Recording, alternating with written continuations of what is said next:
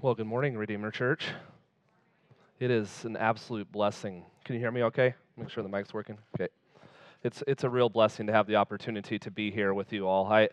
Um, I want you to know that Redeemer Church has been like a second church home for me for the last couple of years as it was planted by Eric, and Eric and I have become like pretty close friends. So he's one of my best friends, and we love the opportunity to be able to get together monthly, and so one of the things we do often is pray for our church, Eureka Bible, and then Redeemer Church. And I just want you to know that our church has been often praying for you all.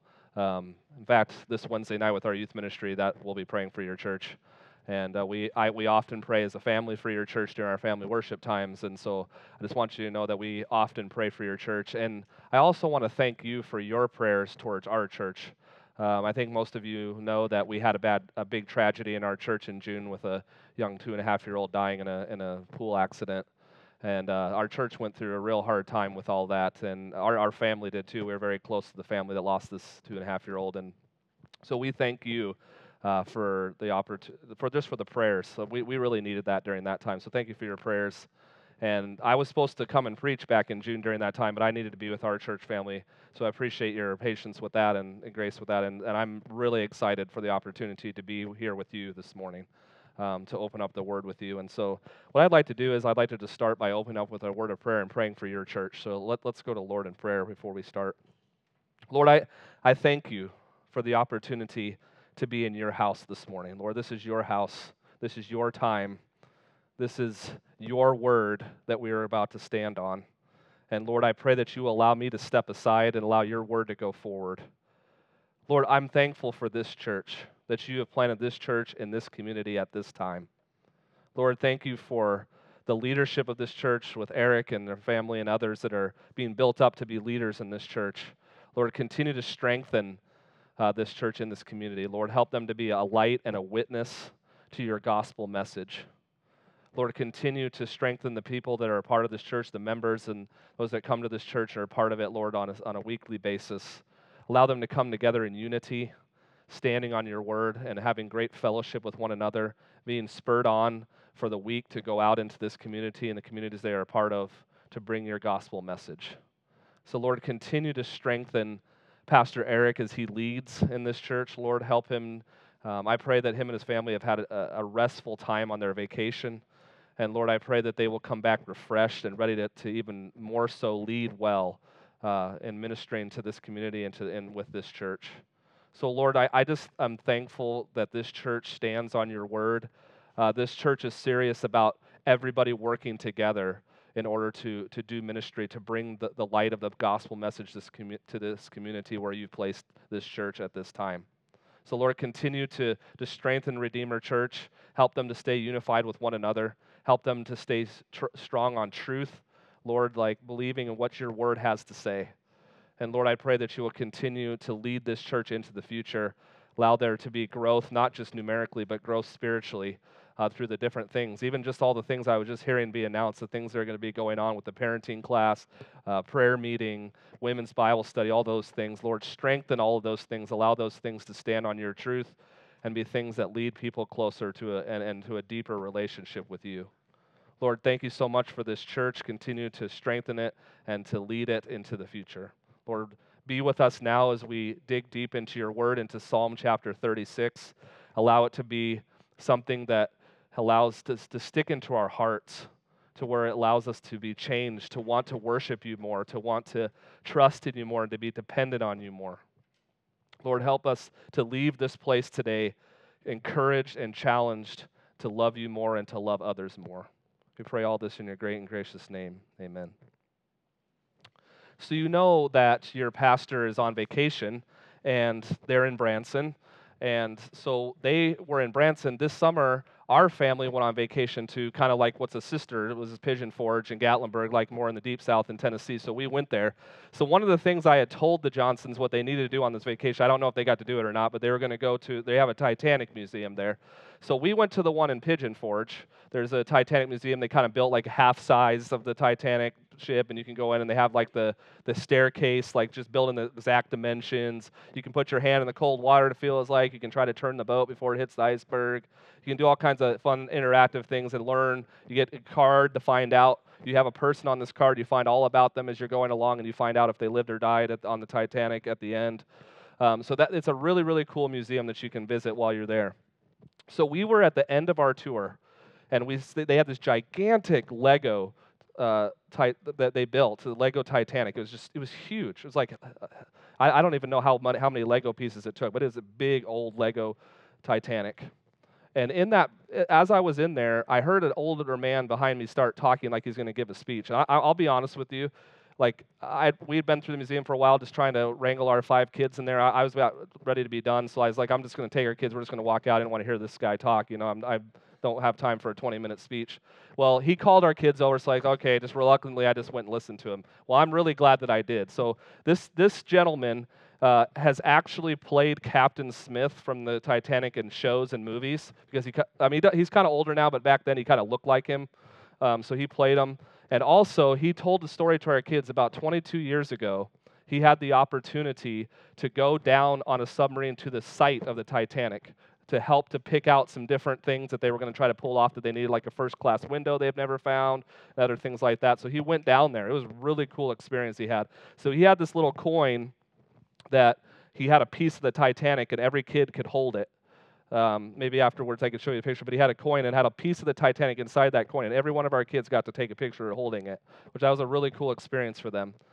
But then I was like, that was really cool. But then he tells a second story, which is the story of one of the pastors that was on board the Titanic. And this pastor ended up giving up his life jacket, so some other people, was given a life jacket twice. He gave it to somebody else so they could go on the boat. He was just going to stay on there. And as he was going around and sharing the gospel with people. If you died tonight, where do you think you would go? Do you know Jesus as Lord and Savior? Like, he was going around and sharing the gospel, and there's been 4 or 5 survivors that can verify that he shared the gospel with them. And so it's just a really cool story. Well, so he mentioned Moody Bible Institute, which is where I went to college. And he mentioned that when he was talking, I kind of looked over at my wife. So he called me over afterwards, and he told me that he had gone to Moody Bible Institute. I mean, he was joking with me a lot earlier than you did, because he was a lot older than I am.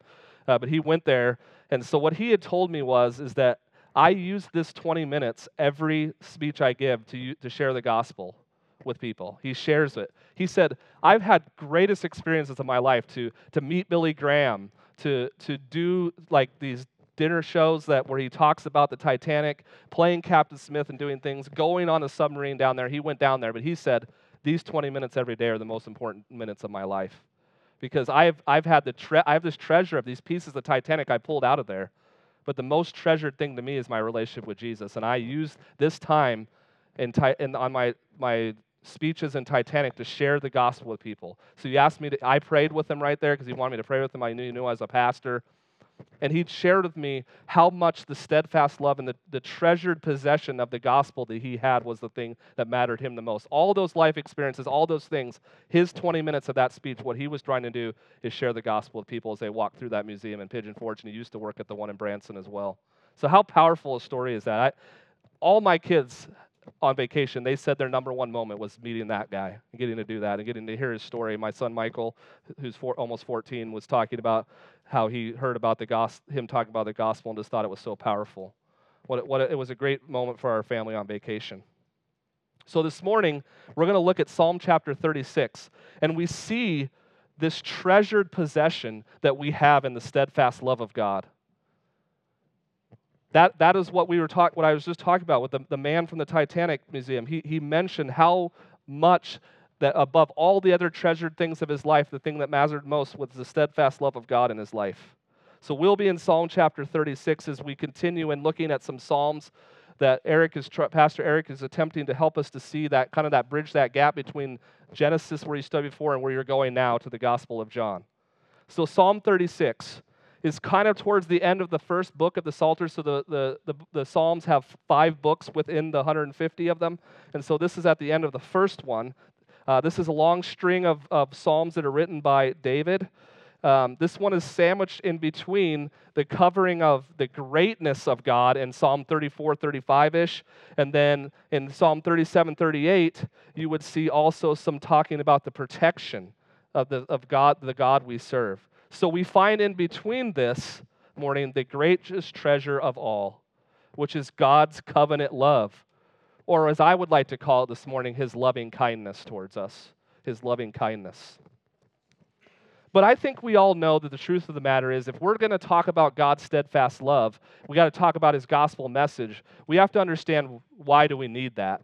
And so David reminds us here in this psalm why we need it. So let's start by reading there. I'm just going to go ahead and read the entirety of the psalm just so you can get a feel of the whole thing. So if you would follow along with me, we're in Psalm 36. We'll go ahead and read all 12 verses. The word of God reads, "Transgression speaks to the wicked deep in his heart. There is no fear of God before his eyes. For he flatters himself in his own eyes that his iniquity cannot be found and hated. The words of his mouth are trouble and deceit. He has ceased to act wisely and do good. He plots trouble while on his bed. He sets himself in a way that is not good. He does not reject evil. Your steadfast love, O Lord, extends to the heavens, your faithfulness to the clouds. Your righteousness is like the mountains of God. Your judgments are like the great deep. Man and beast you save, O Lord. How precious is your steadfast love, O God. The children of mankind take refuge in the shadow of your wings. They feast on the abundance of your house, and you give them drink from the river of your delights. For with you is the fountain of life. In your light do we see light. O continue your steadfast love to those who know you, and your righteousness to the upright of heart. Let not the foot of arrogance come upon me, for the hand of the wicked drive me away. There the evildoers lie fallen. They are thrust down, unable to rise." So you see there here in the opening that, and this is something you probably saw a lot when you were studying through the idea of Genesis, that there's always this idea of good and evil going back and forth. There's this tension happening. We see at the beginning that God created the heavens and the earth and everything was made that was good. All things that God made were good. But then in chapter 3, we see sin enter. The evil is there. Satan has tempted Eve, and then Eve gives the apple to Adam, and they sin, and sin is entered. There's that idea of good and evil, that tension from then on, back and forth. I mean, many of you could probably think of all the different books, famous storylines and movie lines where there's that tension between good and evil, right? So maybe you're a Lord of the Rings fan and you think of Sauron and the ring versus the fellowship, like the fellowship of the ring, the people like Frodo and all the rest of them, Sam and all of them as they fight against the ring and try to get rid of the ring. Or maybe you are a fan of Narnia and you think of the White Witch going against Aslan and the kings, the kids that become kings. There's lots of stories you could think of that are movies or books where there's that tension between good and evil. And that's what we begin with here, because when we think of the gospel message, we can't have the gospel message without understanding who we were or who we are before we know Christ, before we have that relationship with God. And so in verses 1 through 4 there, God, through his word, through the writing of David, reminds us of who we are before we know God, before we are saved in a relationship with Jesus. Read there in verse 1, "Transgression speaks to the wicked deep in his heart." That sin is deeply rooted in there. It's one of the characteristics, deep characteristics of a non-Christian, a person that doesn't have a relationship with Jesus, that doesn't know God, is that the transgression is deep in their heart. It says there in the second part of verse 1, there is no fear of God before his eyes.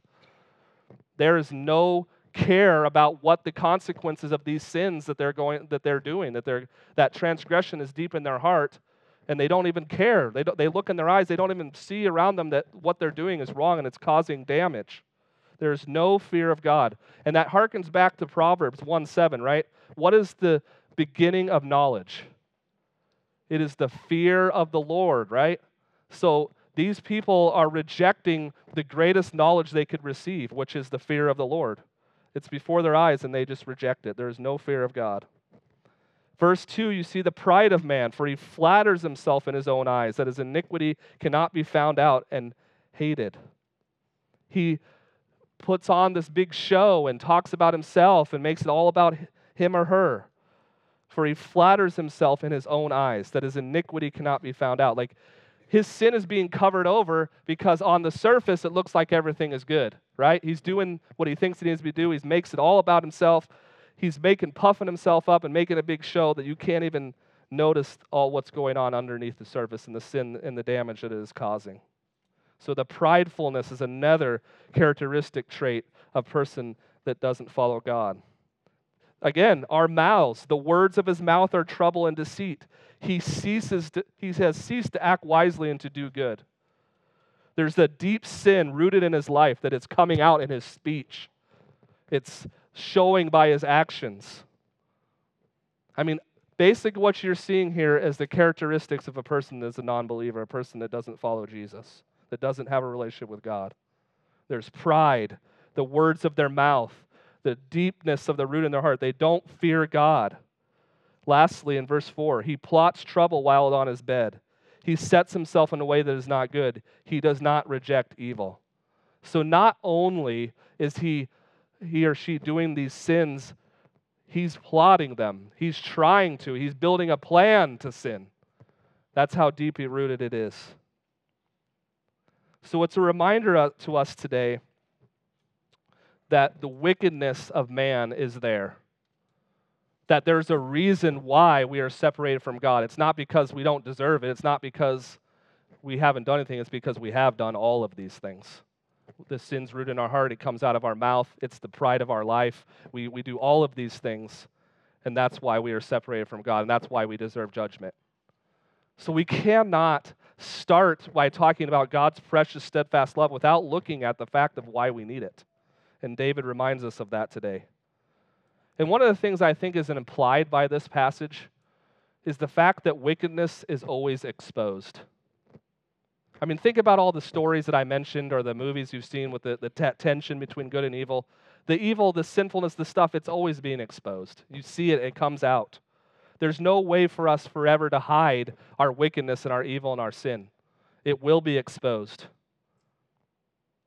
And one of the things I think we need to also recognize about reading this passage is that when we see the wickedness and the evil and the sinful, all the stuff that's just going on in the world around us, we see it. It angers us. It makes us upset. One of the first things that I think that we as Christians should tend to do more of is understand that this is who they are. And so because that's who we are, what we should start with is pity and compassion for people that struggle with these things, not anger and judgment. We should start with pity and compassion because what do these people need? What we're about to talk about, which is the steadfast love of God. Their wickedness is going to be exposed in this life or the next. If they die living in their wickedness, they're going to face judgment. So what's the best thing for us to do as Christians in response? Is to show pity and compassion and share the steadfast love of Christ with them because they need that more than anything. I think sometimes it's easy for us to get caught up in what we see in the world around us and think, how could people be so dumb? How could people do these things? But let me remind you that before Christ, that was you. That was who you were. Maybe even if you came to know Christ at a young age, there still was a time where you didn't know him, where you deserved and we're going to receive the same judgment that they will receive. So let us come to people that are struggling in these ways, these things that we see in the world around us, the people we see at our jobs, in our schools, and the people that we see around us that are struggling with these things. Let's come with pity and compassion and share the gospel with them because that's what they need most. But again, if we want to understand why we need the steadfast love of God, those are the reasons why, because this is who we were. This is why we need Jesus. This is why we need a relationship with God, because we've done all of these things and we cannot receive grace and mercy without faith in Jesus. That's the only way we can get it. So let's look on to the second part of this passage, which is the steadfast love, the eternal loving kindness of God. Can you think of a time in your life when you've really felt God's loving kindness? Maybe it's been in a time of deep suffering and pain. Maybe it's been when you've seen somebody come to know Christ that you've shared with over and over again and prayed for many years. Maybe it's been in a time of loneliness where you just have been separated from other believers or just separated in life. Maybe you just have felt really lonely. I can tell you that I've never, not very many times in my life, have I ever felt more the loving kindness of God than what we went through at our church about 3 months ago. The deep suffering and the pain that we felt, but just God's loving kindness wrapping his arms around us as we went through that time. Times of hurt and pain and anger, just feeling that, but the Lord was there in a mighty way during that time. And I felt it in times of loneliness. I've felt it in great times too, in moments where I just am struggling and I'm doing ministry with students and doing those things where I just really felt his presence. I felt him there working with me. So today, as we think about the steadfast love, maybe you're thinking about a specific situation right now that you're going through, what you've been in your life, but be reminded that the Lord is always there with you. His everlasting loving kindness is always there. So looking in verse 5, what does he say? Your steadfast love, O Lord, extends to the heavens, your faithfulness to the clouds. Look at the depth of God's love. There is not a single place that his faithful love does not reach. Every place in your life and in the world, his love reaches. Above the heavens, below the earth, God's love spreads. Now, one of the things that we struggle with sometimes is we don't always feel it, right? We talk about emotions, like the feeling of it. And there are going to be times when you don't feel it. You don't feel like God's there. You don't feel like his loving kindness is stretching around you. But one of the things I think that Max Lucado reminds us of is that he says, you can endure change, even in the worst kind, by pondering his permanence. Think about that, his permanence. He is standing here as a rock-solid foundation. He's not being moved. He doesn't change. So we need to latch to that. We need to get to that, because that type of love, that steadfast love, cannot be moved. So whatever you're going through this morning, whatever you're feeling, even if you're not feeling that steadfast love in a deep way right now, latch to him, relate to him, spend time with him, have that deep relationship with Jesus that it will allow you to be able to be reminded of his eternal loving kindness in your life. We often, I think, have a narrow view of God's love. We think we have an idea of what it should look like, what it should be. But his love is perfect beyond our understanding in any way that we could understand it. It's beyond it. We cannot even fathom how great his love is. That sometimes we don't even realize it's there, and sometimes we don't even realize it even in the hardest of times, that he is there. He is always there. The steadfast and faithfulness of God kind of invokes the idea of what we see in Exodus 34:6, when he's passing through with his people. The Lord is passing through. It says, the Lord passed before him and proclaimed, the Lord, a God merciful and gracious, slow to anger, and abounding in steadfast love and faithfulness. As the Lord passed through with his people, he has that same steadfast love and faithfulness with us. Verse 6, your righteousness is like the mountains of God. Your judgments are like the great deep. Man and beast you save, O Lord. I think it's really interesting. If you think back to your study in Genesis, at during the Noahic covenant, after they've come off the boat and the rainbow and everything, in Genesis 9 through 11, it mentions the idea of the beasts of the earth. Let's just go. I'm just going to go ahead and read that to you so you can have an idea of what he's saying here. I just want to be clear. Genesis 9 through 11. Behold, I establish my covenant with you and your offspring after you, and with every living creature that is with you, the birds, the livestock, and every beast of the earth with you, as many as came out of the ark, it is for every beast of the earth. I establish my covenant with you that never again shall all flesh be cut off by the waters of the flood, never again that shall there be a flood to destroy the earth. So it says in the very words here, man and beast you save, O Lord. And that is a reminder, looking back to what you studied in Genesis.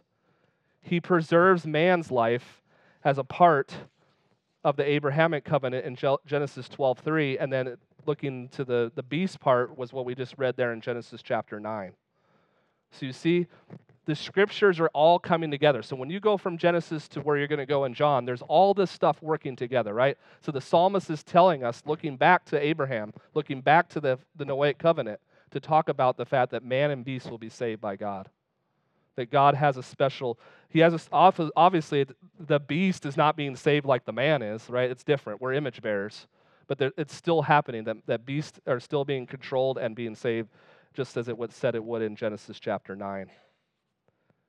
And we also know that Genesis 12:3, talking about the Abrahamic covenant, moves us to Jeremiah 31, which is what? The new covenant, which is being made with man.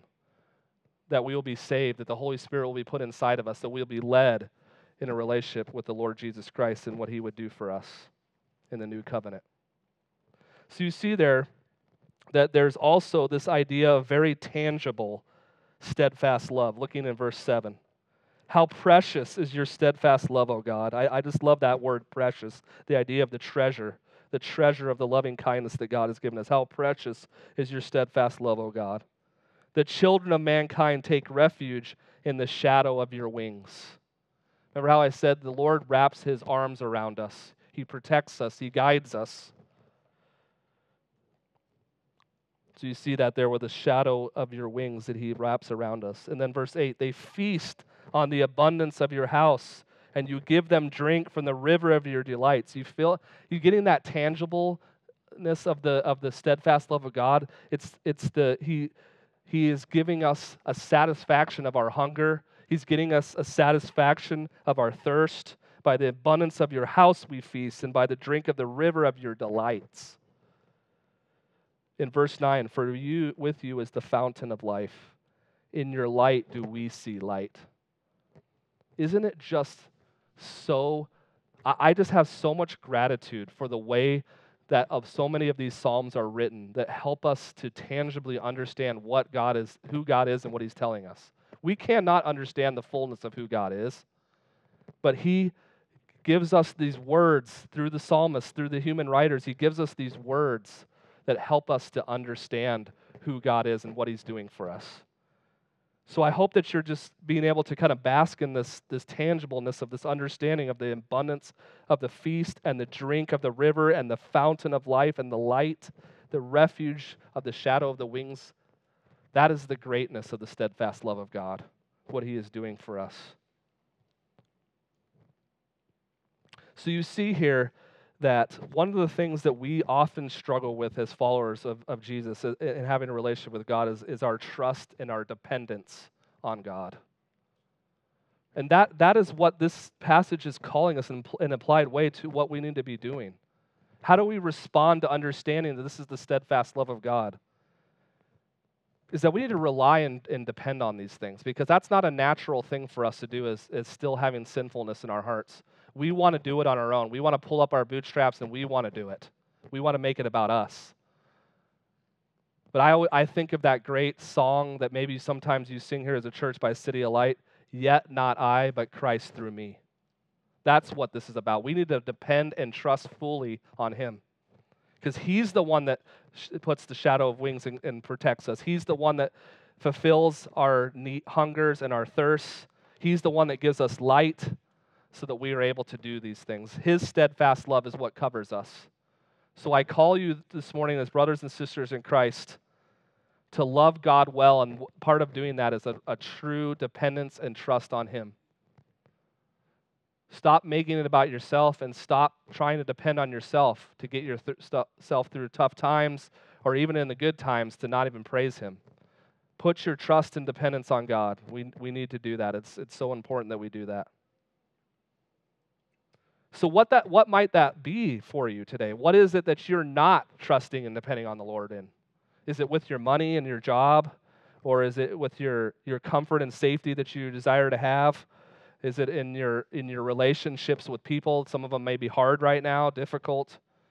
What is it in your life that it is that you need to put more trust and dependence in God in?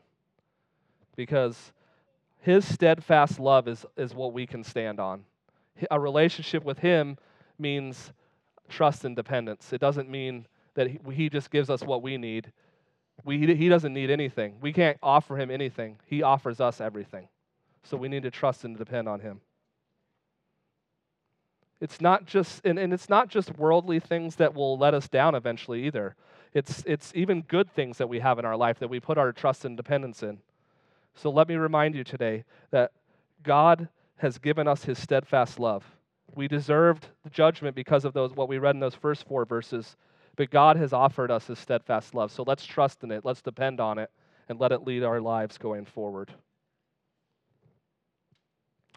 So two passages of Scripture to help set up this last 3 verses we're going to talk about here. Psalm 125, 1 and 2 says, "Those who trust in the Lord are like Mount Zion, which cannot be moved, but abides forever. As the mountains surround Jerusalem, so the Lord surrounds his people from this time forth and forevermore." And then also Deuteronomy chapter 31, verse 6, which is where the transition's happening with the passing of Moses going to Joshua coming to leadership as leading the people of Israel. Deuteronomy 31, 6, "Be strong and courageous. Do not fear or be in dread of them, for it is the Lord your God who goes with you. He will not leave you nor forsake you." We know this morning from what we've just read about the steadfast love of God, we know that he will not leave us like things and people will let us down. We know that trusting in God provides strength and surrounding like mountains, and our delights in the river and the feast that is satisfied.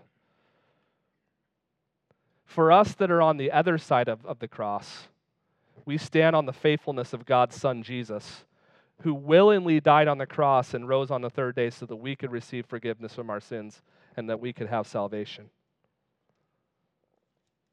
So how do we respond to what we have just read in verses 1 through 4, what we've read in verses 5 through 9? Let's see how David finishes out this psalm. Looking at verse 10. "Oh, continue your steadfast love to those who know you, and your righteousness to the upright of heart." David reminds us that we have to keep God's steadfast love in front of our eyes every single day. We need to remind ourselves of the gospel every single day. Because if we don't, we will forget. We are fickle, we are unfaithful, and we're sinful people still. The sinfulness is still in our hearts. So he asks God, "Continue your steadfast love to those who know you, and your righteousness to the upright of heart." God calls us to obedience to his word. He calls us to stand on his truths. He calls us to live underneath his steadfast love. He tells us there, he says, "And your righteousness to the upright of heart." To those who know you and are upright in heart, continue your steadfast love. Because we always need it, right? We're always going to need the steadfast love. We always need to depend on it. We always need to live with it. We always need it. So don't take the steadfast love of God today and make it a one-time thing where I hear this, okay, this is good, it makes sense, I'm done with it. It's an everlasting, all-the-time thing. We always need his steadfast love. We always need to depend on it, and we always need it. And David reminds us of that here in this passage. Verse 11, "Let not the foot of arrogance come upon me, nor the hand of the wicked drive me away." Because one of the things that we can struggle with, right, is if we are being obedient, we have the steadfast love of God, what can we often do? We can get prideful. We can think we're better than other people, and we can make it about us. So he tells us, "Let not the foot of arrogance come upon me, nor let the hand of the wicked drive me away." So don't let the steadfast love of God make it to where you become a prideful person. Be humble and be reminded about what God has done for you. You don't deserve it. You can't earn it. So it shouldn't give us any reason to be prideful this morning. It should give us every reason to be humble and be thankful and have gratitude all the time for what God has done for us. We often need protection from ourselves, right? Because we get in our own way. Our own sinful hearts, our prideful hearts, even as Christians, can lead us astray.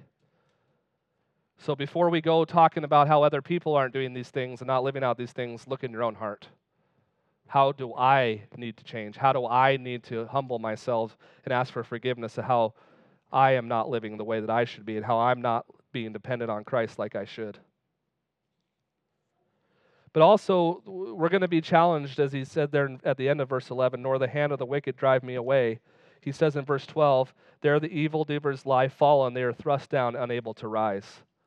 because we're gonna face opposition. Again, we don't live in a country necessarily or an area where we're gonna face major persecution for following Jesus. There are people in the world that are facing that even this morning. But there are going to be times where people are we may lose status, we may lose relationships, we may lose different types of things that we would want to have in order to stand on the truths of the Bible and to live under the steadfast love of God. So we need protection from that, and so he prays for that. Nor let the hand of the wicked drive me away. But he finishes his verse 12 with confidence in God, that these evildoers lie fallen, they are thrust down, unable to rise. That judgment will happen. And I think of the story of when Ezra is rebuilding the temple, and they are having trouble in chapter 4 with the people. They're trying to stop the temple from being rebuilt, and what happens? God sends help, and they're able to rebuild through the king. The king stops the people from bad-mouthing them and stopping the work from happening, and the temple is rebuilt, continue to be rebuilt. Maybe we might face people that come with temptation to us, right? There's certain things that all of us struggle with sin, and there might be people that come and tempt us with those type of sins. And we need to ask the Lord to remove that from us and to flee from those sins that will come to try to drive us away from God. And of all people, David understands these things, right? David understands all of this passage, all these things we've talked about today. David, of all people, understands, right? He understands that he got his own way, right? He committed adultery. He committed murder. He did lots of different things, even beyond those stories that were sinful and wrong. When he took the census when he shouldn't have, there was things that he did. He got in his own way. But he also faced outside pressure, right? From Saul at the beginning, from Goliath, from the Philistines, to Absalom, his own son, because of his own sin. He faced all of these sins from the inside, from himself, and also from people challenging him from the outside. So of all people, David understands this. And he finishes by giving us confidence in the fact that God is going to do what he is going to do. And he says that the evildoers lie fallen, they are thrust down, unable to rise. You know why he's able to say that? Because of what he said in verses 5 through 9. God's steadfast love is eternal and forever. He will always be faithful to what he is going to do. He has the best plan for us, and we need to be dependent on that. We can trust in it. So this morning, I think we need to be challenged and reminded of who we are or who we were before we knew Jesus, before we had a relationship with God. I think we also need to be reminded this morning of the great steadfast love of God that is eternal, eternally faithful to us. And I also think we need to be reminded this morning of how we should respond. I've been reading a book by John MacArthur about the idea of worship, and he tells us that the response to God's steadfast love is always worship. Yes, it is great to have the benefits of being saved, but what God desires most for us is to be saved, to be worshipers of him. So let us respond today in asking forgiveness where we have not been dependent on the Lord, and let us move forward in the steadfast love of God by worshiping him and showing the world out there that we worship him and we want them to worship him too. Let us go here today being reminded of how we can respond to God's eternal loving kindness for us. Let us pray. Lord, I thank you so much for the opportunity to gather with this church family today, to share your word with them. Lord, I pray that anything that I have said that has not been helpful, Lord, that you will allow that to go out of their minds. And Lord, I pray that the things that your word, that you wanted to hear, people to hear from your word today, I pray that it'll stick in their hearts and their minds as they go from here today. Lord, I thank you for this church family and how much they love your word, how much they love truth, how much they love the community they're in, and how much they want to share your gospel love with others. And I pray that they will be spurred on this morning to humble themselves and to be bold in their sharing of their faith as they walk out of this room today. Lord, we're so beyond grateful for your steadfast love, that you spread your wings around us, that you satisfy our thirst and our hunger spiritually, that you really show us light and what truth is. Thank you for those things, Lord. We don't deserve them, but your grace and mercy is great in our lives. Lord, I pray that you will help us to be reminded this morning of who we were or who we are without you. Lord, that you will help us to be reminded this morning of how great your steadfast love is in our lives and how we need to be dependent on it. And Lord, that we will learn to worship you. That's our response, Lord. And I pray that we will now respond in worship to you as we finish this service this morning. Thank you again for the opportunity to be sitting under your word together. We pray all these things in your great and gracious name. Amen.